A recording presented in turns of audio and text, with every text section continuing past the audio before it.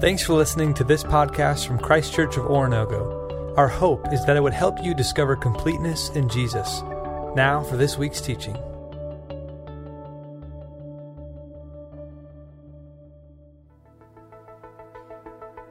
I am the vine, you are the branches. If you remain in me and I in you, you will bear much fruit. Apart from me, you can do nothing. If you do not remain in me, you are like a branch that is thrown away and withers. Such branches are picked up, thrown into the fire, and burned. If you remain in me, and my words remain in you, ask whatever you wish, and it will be done for you. This is to my Father's glory, that you bear much fruit, showing yourselves to be my disciples. As the Father has loved me, so have I loved you. Now remain in my love. If you keep my commands, you will remain in my love, just as I have kept my Father's commands and remain in his love. I have told you this, so that my joy may be in you, and that your joy may be made complete. My command is this: love each other as I have loved you. Greater love has no one than this, to lay down one's life for one's friends. You are my friends if you do what I command. I no longer call you servants, because a servant does not know his master's business. Instead, I have called you friends. For everything that I learned from my Father, I have made known to you. John 15, 6 through 15. Good morning, church. Let's open our Bibles to John chapter 15, if you want to keep that open. We'll be using John chapter 15 and John chapter 13 this morning, so it'll be right there in the Gospel of John. If you're visiting Christ Church, we're glad you're with us. My name's Mark. I get to be one of the ministers here at the church, and we're encouraged by your being with us in worship today, and we hope we encourage you as well.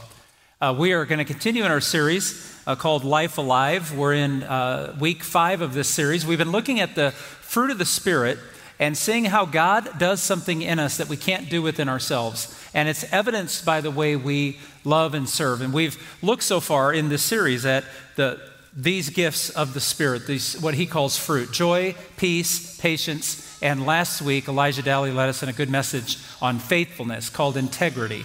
And we've looked at how God produces in us. And if you haven't been with us in this series, what we've been focusing on is, are we just going to live our lives trying to be good, or are we going to actually let God do something in us that is supernatural, something that only the Holy Spirit can bring us? And I'm going to get to that in just a moment, but I want to tell you that today's theme is kindness. It's the spiritual gift of kindness and how God grows that in us. And in fact, if you want to look at its probably best description, it would be in the King James translation, which calls it loving kindness.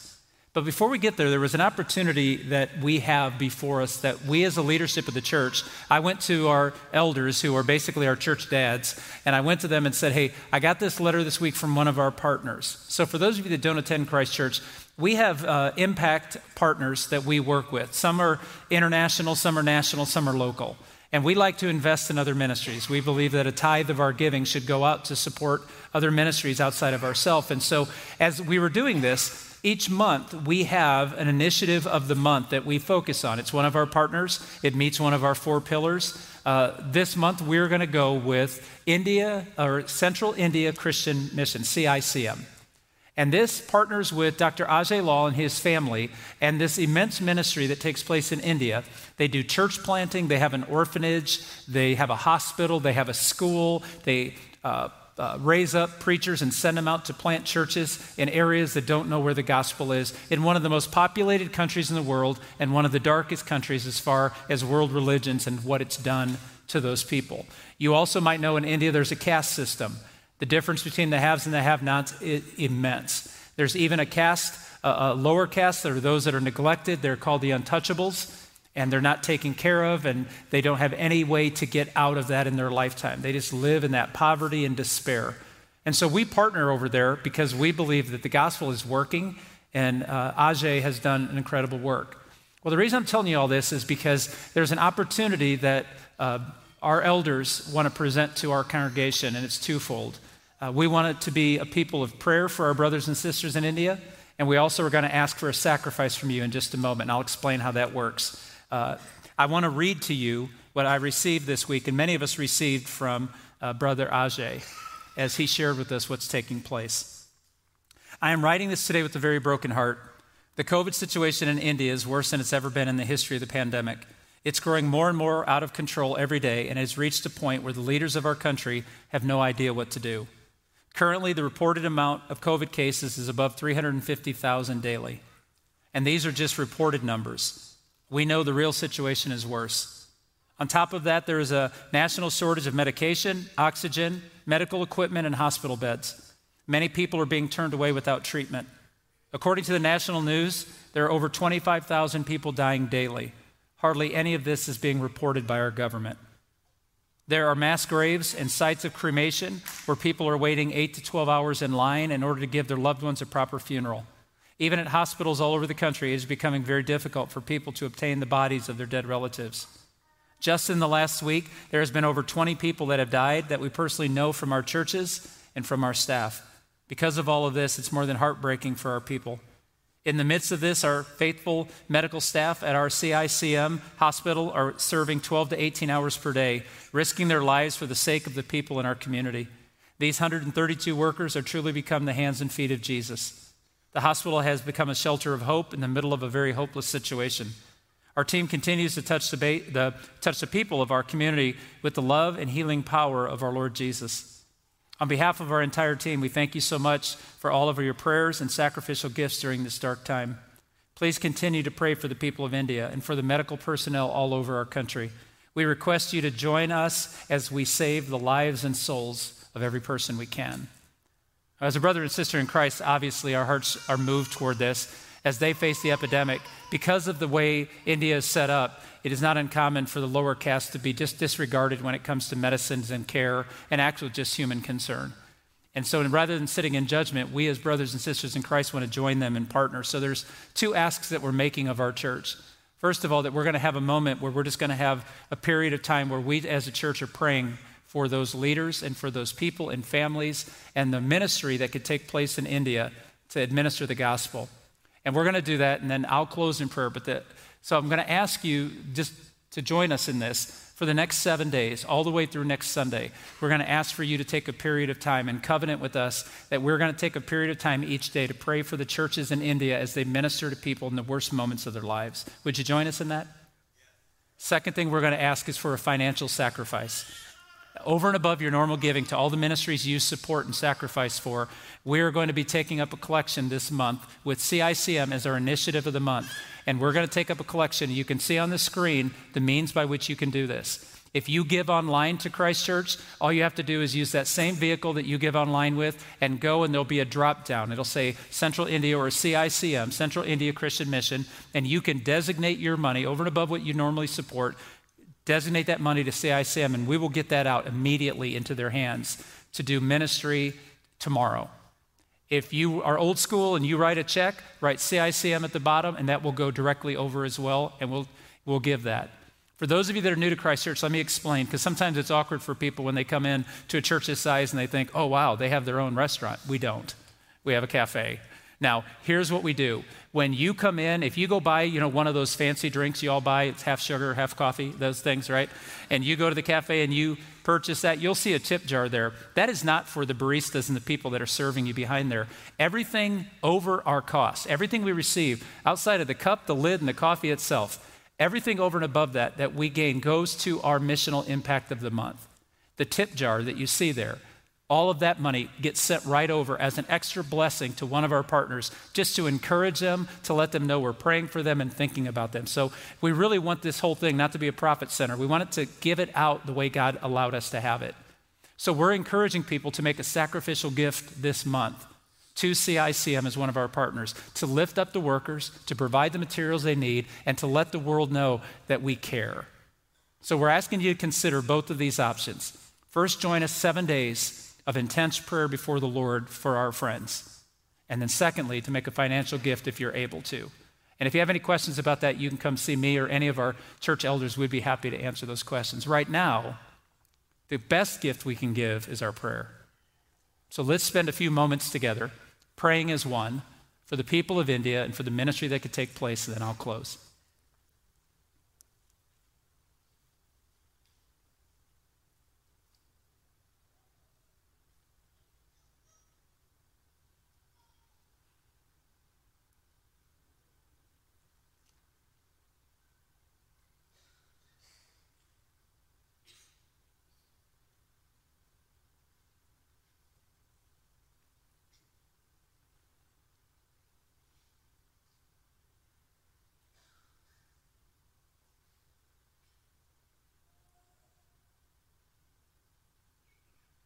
Creator God, you are the Father of everything. You created this earth with your words. You built this entire system and all of its complexity out of your wisdom and your might and your glory. You're the Father of each of us. And you're the Father of every single person in India. Father, we pray for our brothers and sisters. We pray for those who don't even know the truth of the gospel yet. And Father, we don't need to give you details or assignments. You've got this. Your will is perfect, and you're working in this currently. Even before we knew of it, you were working. We're simply coming before you today, asking for your mercy to be known, asking for your kindness to be experienced, asking for your presence to be experienced in the lives of those who have 30 or 40 gods that they serve, hoping to find the right one, that you might reveal yourself through your church, through your word, through your Holy Spirit, so that they know who you are. Father, that's what we're ultimately asking for. We pray for mercy and healing. We would ask that that virus would disappear, but if that's not your will, we trust that you will do what you need to do in a way that will matter more than we could ever imagine. So we give you our faith this morning. We give you our hearts, that when we hear this report and we believe it, that our hearts are saddened. I don't know what I can do from Missouri to help my brothers and sisters in India, but Father, I want to do something. Show us what that is.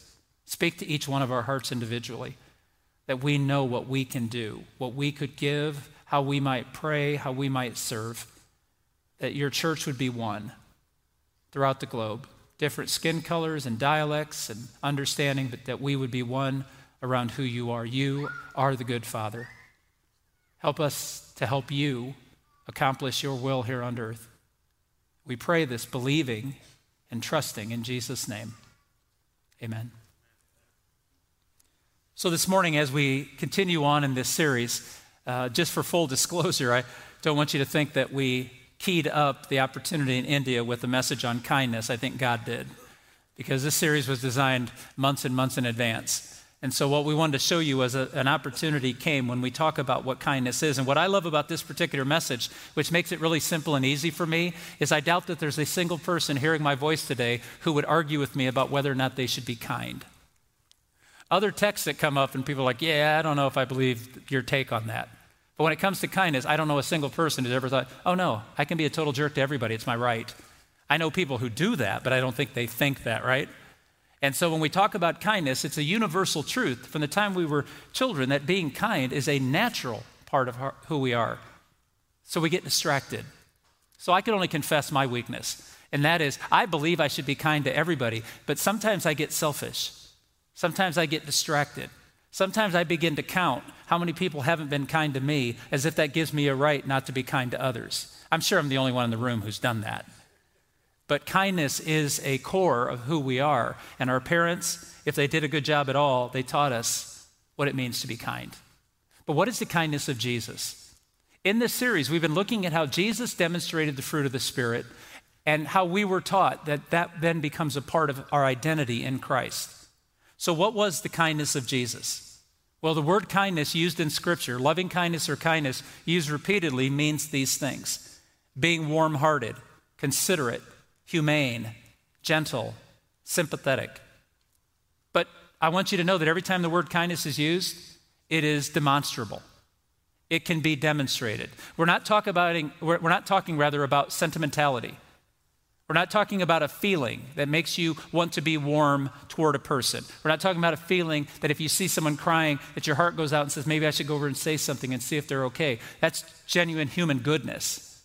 That's community. That's what we're built for, relationships. And we're actually talking about deeds. We're actually talking about doing something, not just being sentimental, but actually being caring, being loving. Kindness, when used in the Scripture, is always doing something for someone out of love. That's what it means to be a person who demonstrates kindness. How did Jesus demonstrate it? 1 John 3:16. This is how we know what love is. Jesus Christ laid down his life for us, and we ought to lay down our lives for our brothers. Loving kindness is demonstrated. Jesus demonstrated it first, and the expectation is that we would follow his lead, that we would follow his example. And we've talked about this, that love is the soil in which all fruits of the Spirit grow. Love, joy, peace, patience, kindness, gentleness, faithfulness, self-control. All of those fruits of the Spirit come from the love that God builds in us. And kindness is being generous. And you know how to do this. So this is not just being good and trying to be kinder. It's actually allowing the Holy Spirit to work in us so that our loving kindness goes beyond something we've ever done before. And being generous is a sign of that. You know how to be generous. You know how to care for people. You've done kind things for people. You've known someone who's had a rough week and you went by and if you loved them, you gave them pie. If you kind of liked them, you gave them cake. You know what I mean? You serve them.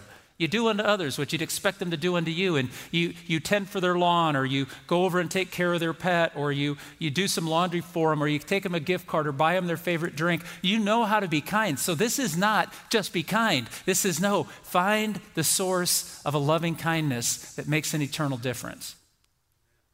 And so in the midst of all of this, we know how to be kind. Think about it. We invest our time, our treasure, and our talent. Those three things are demonstrable. Those are things that we give that are valuable to us. So part of loving kindness is actually valuing another person more than we value a thing. So for instance, I know for a fact, and I don't think I'm the only person, that I can value my children and I have no problem giving time, treasure, and talents to my kids. But I also know that I can do that toward vehicles, possessions, my technology, my gadgets. I can do it toward my hobbies. I can invest all of these things. I know people that have given me their time. They've sat with me. They've talked with me. They said, you seem out of sorts, Mark. Let's meet for coffee and we can talk. And they gave me their time. And some people have blessed me with financial gifts and simply said, hey, we want to take this pressure off of you. We want to take care of that. Buy me a meal or something. It's a blessing. And then other people, and we discount this so much, I think, in culture, but other people use their talents and their skills and their education to bless. Like I must confess, if there's something wrong with my vehicle, I never feel more emasculated or vulnerable than when I have to walk into a car shop. Because there's some guy looking at me like, what's wrong with it? And I'm like, it doesn't work. It's all I got. And he looks at me like, you mouth breather, how in the world do you survive? I'm like, I don't know, it doesn't work. I need someone who I can trust. And I look around this service and I see people who have body shops and car mechanics. And I saw the people that take care of my car here second hour. And I'm like, without them, someone could take me for everything in the world because I don't know. I need their skill to bless me. And they show me loving kindness. You get it, right? It's just what the church is here for, is to bless others with the experiences God gives because we value them. But we all know how to be kind, but we're not equally kind. Let me explain. I got in trouble for this, but I'll try it one more time, see if it works. I know I can say this with certainty. If your child or grandchild or niece or nephew or spouse needed an organ transplant surgery and the doctors told you it'd be $175,000 to bring them to health, you'd move heaven and earth to do that, wouldn't you? You would sell your vehicles, you would sell your home, you would trade in your retirement money. I'm seeing heads nod. This is the most response I've ever gotten in church. I love this. Right? You would move heaven and earth to make that happen, right? What if it was your pet? What if your pet needed a new kidney at $175,000? I got a nah. I like that. I'd spend some money. It'd be $10 for a box. You know what I mean? I'm only saying what you think. You'd spend $175,000 to keep your pet alive? No one loves my dogs like I love dogs. $175,000? No, my kindness would have a limit. But for my child, name the price. I'd do whatever. You see what I'm saying? You are created by God to love people more than things. And yes, dogs will be in heaven, so it's all good. It's all good. Now, I was going to say cat, but I was told that wouldn't be kind on a message on kindness, so I don't. Although I just did. Okay, so what I want you to say is you know that your kindness is not extended equally, even though it can be extended always. We are taught by Scripture that the Holy Spirit will bring a kindness out of us toward people in a way that it should not bring out of us toward things, possessions, events. You get it. So what does loving kindness do? Jesus laid his life down for people. So what does loving kindness do? Well, it meets needs through deeds. I know that's a little bit cheesy. It's all I had. It meets needs through deeds. If you want to know what loving kindness is, when you are meeting someone's need by doing what they need done and helping them get that accomplished, you're doing it. You're actually living out this loving kindness. Now, you look at the miracles of Jesus, and I'll be brief. You can take the miracles of Jesus, and here's what you conclude. Jesus met psychological, social, spiritual, and physical needs. Someone was hungry, he didn't preach them a sermon, he fed them. Someone was thirsty, he didn't preach them a sermon, he got them something to drink. When they were sick, he didn't preach them a sermon, he healed them. But it also says in Luke 24:19 that Jesus was mighty in word and deed. You don't have to pick just one. You can do both. You can teach truth while meeting their need. And both of those is what they need. Now, sometimes you can feed desires. Loving kindness isn't limited to, well, they actually don't need that, so I don't have to provide it.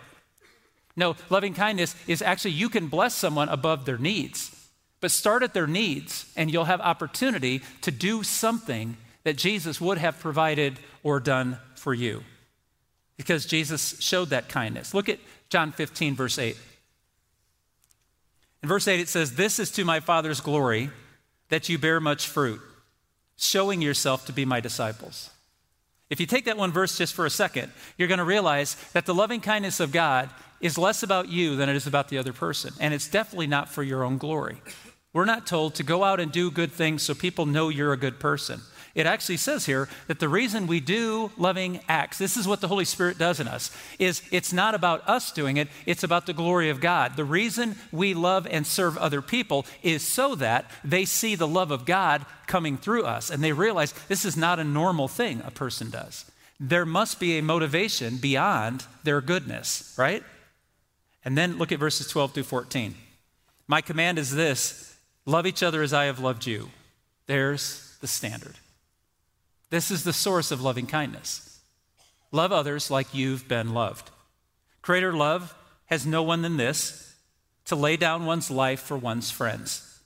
You are my friends if you do what I command. It's the relationship of love. It's the soil by which all fruit grows. In Matthew chapter 25, Jesus had a moment. He said, "I was hungry and you fed me. Welcome to my kingdom. I was thirsty, you gave me drink. I was naked, you clothed me. I was in prison, and you came and visited me." And the disciples looked at each other and they went, "What's he talking about? I never gave him clothes. I never saw him in prison." And Jesus, knowing that, says, whenever you treated the lesser ones, you did that for me. And they were like, "Oh." He said, "But some of you think you're a part of my kingdom, but I was hungry and you did nothing. I was thirsty, you did nothing. I was in prison, you did nothing. And they said, "But wait, when did we ever not serve you?" He said, "Whenever you did not serve the least of these, you did not serve me." You see, this goes all the way back to the John 15 passage. The truth for each of us is to understand that Jesus says, because I have loved you, I am going to fill you with the love that has to pour out. And that love is to be given away, not kept. Look at 1 John 3:17 as it appears on the screens. "If anyone has material possessions and sees his brother in need, but has no pity on him, how can the love of God be in him?" I want to be careful with 1 John 3. John's not saying that's a horrible person. No, he's saying is the reason this person doesn't meet the needs of other people is because the love of God is not present. The love of God is not flowing. The love of God has not been received. Do you see the difference? It's not that you're irredeemable. It's just that we've gotten away from the source. So let's be crystal clear here this morning, because there's always this battle. Is it what I believe or what I do? I don't know how you can separate the two. Deeds of kindness do not save you. Deeds of kindness reveal the grace you live in. If we are not being kind, it's because we've forgotten the grace that rescued us. But when we understand the grace that rescues us, kindness just becomes second nature to us as the Holy Spirit works in us. So this is the question we want to get to this morning. How is kindness cultivated in our lives? If it's not by my power, but by the power of God, how do I open myself up to the power of God to take me to that new level of not just being kind to be kind, but being lovingly kind because of Christ? Back to John 15, verse 5. "I am the vine, you are the branches. If you remain in me and I in you, you will bear much fruit. Apart from me, you can do nothing." I want to pause there for a moment. I really like the older NIV, and New American Standard, New International Version, those two translations, because they use the word abide. Now, in some of the newer translations, reading level-wise, they went to the word remain. It's roughly the same, but I like abide because it reminds me of two moments in my life. I loved my Grandma Bailey. I loved her a lot. There's one thing I didn't like about her. Her imperfection was she pinched when she was upset with you. She didn't flick or paddle, she pinched. And you can't hit an old lady, and it hurt. And so I didn't like it when she did that. Now, she wanted me to behave. I wanted her to stop pinching. We found a compromise. Okay. But my grandmother had two expressions she used all the time. One I loved, one I hated. The one I hated was, be still. That always came pre-pinch. So in church, if we were messing around, she would look and snap her fingers and say, be still. That was the final warning before those nails came out. I didn't like that. She also had another one I loved, and that was stay put. She would look at you, and I'd be in the kitchen asking her something, and I'd start to leave. She goes, no, just stay put for a minute. And that always meant she was going to feed me. I love that woman. I love stay put because stay put meant something good was coming. And if I stayed in the kitchen, like she'd be making pie, and she'd have extra pie crust, and she would put it out, put cinnamon and sugar on it, bake it for me real quick, and give me a treat waiting for the pie. What a godly woman she was. So when she said stay put, I stay put. When she said be still, I feared. When I hear the word abide, I hear stay put. Jesus is saying stay connected to me. Don't walk away. Don't go on your own little trips. Stay with me. Allow me to empower you. Allow me to change you. Abide in me, and I will abide in you. If you want the Holy Spirit to work, stay with the source. The source is not for us to use. The source is for us to be used by. And we trust. Verses 8 and 9. This is to my Father's glory that you bear much fruit, showing yourself to be my disciples. As the Father has loved me, so have I loved you. Now remain in my love. I want to pause here. That back half of verse 9 is crucial. It's, in fact, one of the most powerful sermons I remember in my lifetime was preached by a man named Tommy Oakes at a youth retreat I went to when I was a freshman in college. And he preached on John 15, verse 9, and he preached on this phrase, now remain in my love. And the thing he taught me that I have to hold on to is that Jesus did not tell his disciples, remain in my obedience, remain in my rules, remain in my structures. Prayed, remain in my love. And I realized that many of the things missing in my spiritual pathway of discipleship has not been that I don't know what to do. It's that I don't remember why I should do it. I don't hold on to the motivation to say, why be loving kind to a person who rejects me or harms me? How do I turn my cheek when they hit me again? How do I love my enemy? How do I do that? It's because I'm not abiding. I'm not staying put in the source of his love. I'm trying to do that by my own strength, and I don't have it. But when the love of God is overwhelming me and filling me and reminding me, I then have a source I can find nowhere else. Love your neighbor as yourself. And we find out when we test our heart that if we believe that God accepts me because I'm a pretty good person, then when we see the needs of another person, we say things very earthly like, well, they just need to pull themselves up by their own bootstraps. They need to toughen up. They need to figure it out. I understand that logically, but biblically there's no place for that. I saw a lost interview from NBC with Dr. Martin Luther King Jr. in 1967, and he said something that has altered me. He said, before you tell another person to pull themselves up by their own bootstraps, you might want to ask them if they even have boots. And in that moment, I was convicted that if everybody just lived, I joke about it all the time with people. If people would let me run the world, it'd be a lot better place. You don't want me running this place.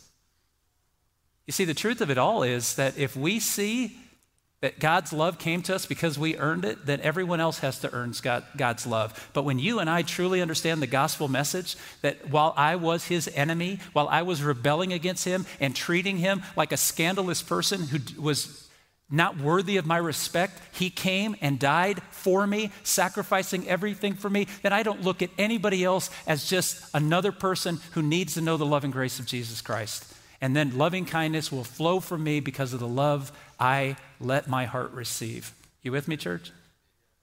You want to cultivate the Holy Spirit's gift of loving kindness to you? Then you need to remember where you've come from and who got you there. And then everybody's deserving of what you've received.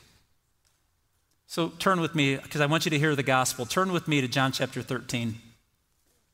Some of you are panicking like, what? No, we're almost done. John chapter 13. You'll know this moment in time, but Jesus does something amazing in this passage according to John. We'll begin in verse 1. It was just before the Passover festival. Jesus knew that the hour had come for him to leave this world and go on to the Father. Having loved his own who were in the world, he loved them to the end. The evening meal was in progress, and the devil had already prompted Judas, the son of Simon Iscariot, to betray Jesus. Jesus knew that the Father had put all things under his power and that he had come from God and was returning to God. So he got up from the meal, took off his outer clothing, and wrapped a towel around his waist. After that, he poured water into a basin and began to wash his disciples' feet, drying them with the towel that was wrapped around him. Jump down to verse 12. When he had finished washing their feet, he put on his clothes and returned to his place. Do you understand what I have done for you? He asked them.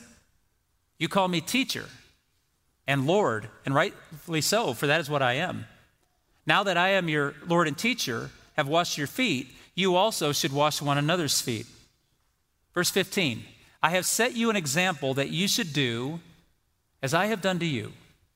Now look at verse 17. Now that you know these things, you will be blessed if you do them. John chapter 13, verse 1 says that having loved them, he loved them to the end. On a night that his mind knew from the scriptures what was going to happen to him. He knew of the betrayal. He knew of the punishment. He knew of the scandal. He knew of the torture. He knew that he would keep his mouth shut when he could have spoken himself freedom, and he would speak when it would only bring about his condemnation, when he would choose to play into their supposed power with his own, to bring about his crucifixion. In the moment of that man saw 12 men who could not understand him for anything. And he got up, the God of the universe got up from the table where he should have been served. He got on his hands and knees and he washed 12 pair of feet. He washed the feet connected to the mouth that would deny him hours later. He washed the feet connected to the heart of the man who would betray him to the authorities that would kill him. He did all of this. He did not just do the favorites, he did them all. He washed 12 sets of feet, got done, and said, did you see what I just did? Do that. And then he said, and now that you know, verse 17, you will be blessed if you do this. Isn't it just like God to give us a task to bless others and somehow bless us for our obedience? Bless us in a way that produces something in us for simply doing what we should have done anyway. 12 men's feet. This is the example of Jesus. And this is the expectation of Jesus. But in perfect God form, he doesn't ask us to do it by our own strength. He says, submerge yourself in the person of Jesus Christ and the grace of the gospel, and I will produce a loving kindness in you you can't shut off. You can't exhaust. I will do something with love in your life that will bring you beyond any of your own power, and you will find yourself seeing and loving and caring for people you never noticed before. As I like to do, I think that there's from a persuasive teaching standpoint, if I can get you to do, to think, or to become something, then you will have been persuaded. So from the power of God's word this morning, I want you to engage your heart, your head, and your hands. Now, this is for believers and unbelievers this morning. For those of you that are just trying to figure out, do I want to be a disciple of Jesus or not? You're welcome into this discussion because you can do this too. For those of us who are followers of Jesus, I want you to renew yourself in this. Let's engage our hearts first. You engage your heart by receiving the love of God daily, by not presupposing it, but when you get up in the morning and have your quiet time or before you go to bed at night, worship the King for no other reason than he's loved you.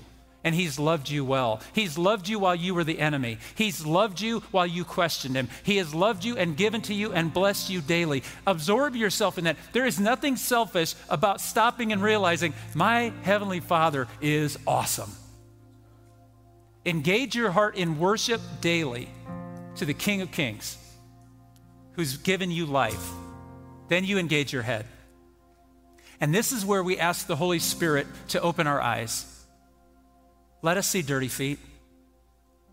Let us see empty hearts. Let us see lonely people. Let us see those that are charging after the world, hoping to find satisfaction and only finding emptiness. And we don't do this in judgment, but we simply do what Jesus did when he sat at that table that night to give the Last Supper and to tell them this is the night it will happen. He looked around and saw a need they had, and in love, he met their need. And he said, you've seen what I've done. Go do that.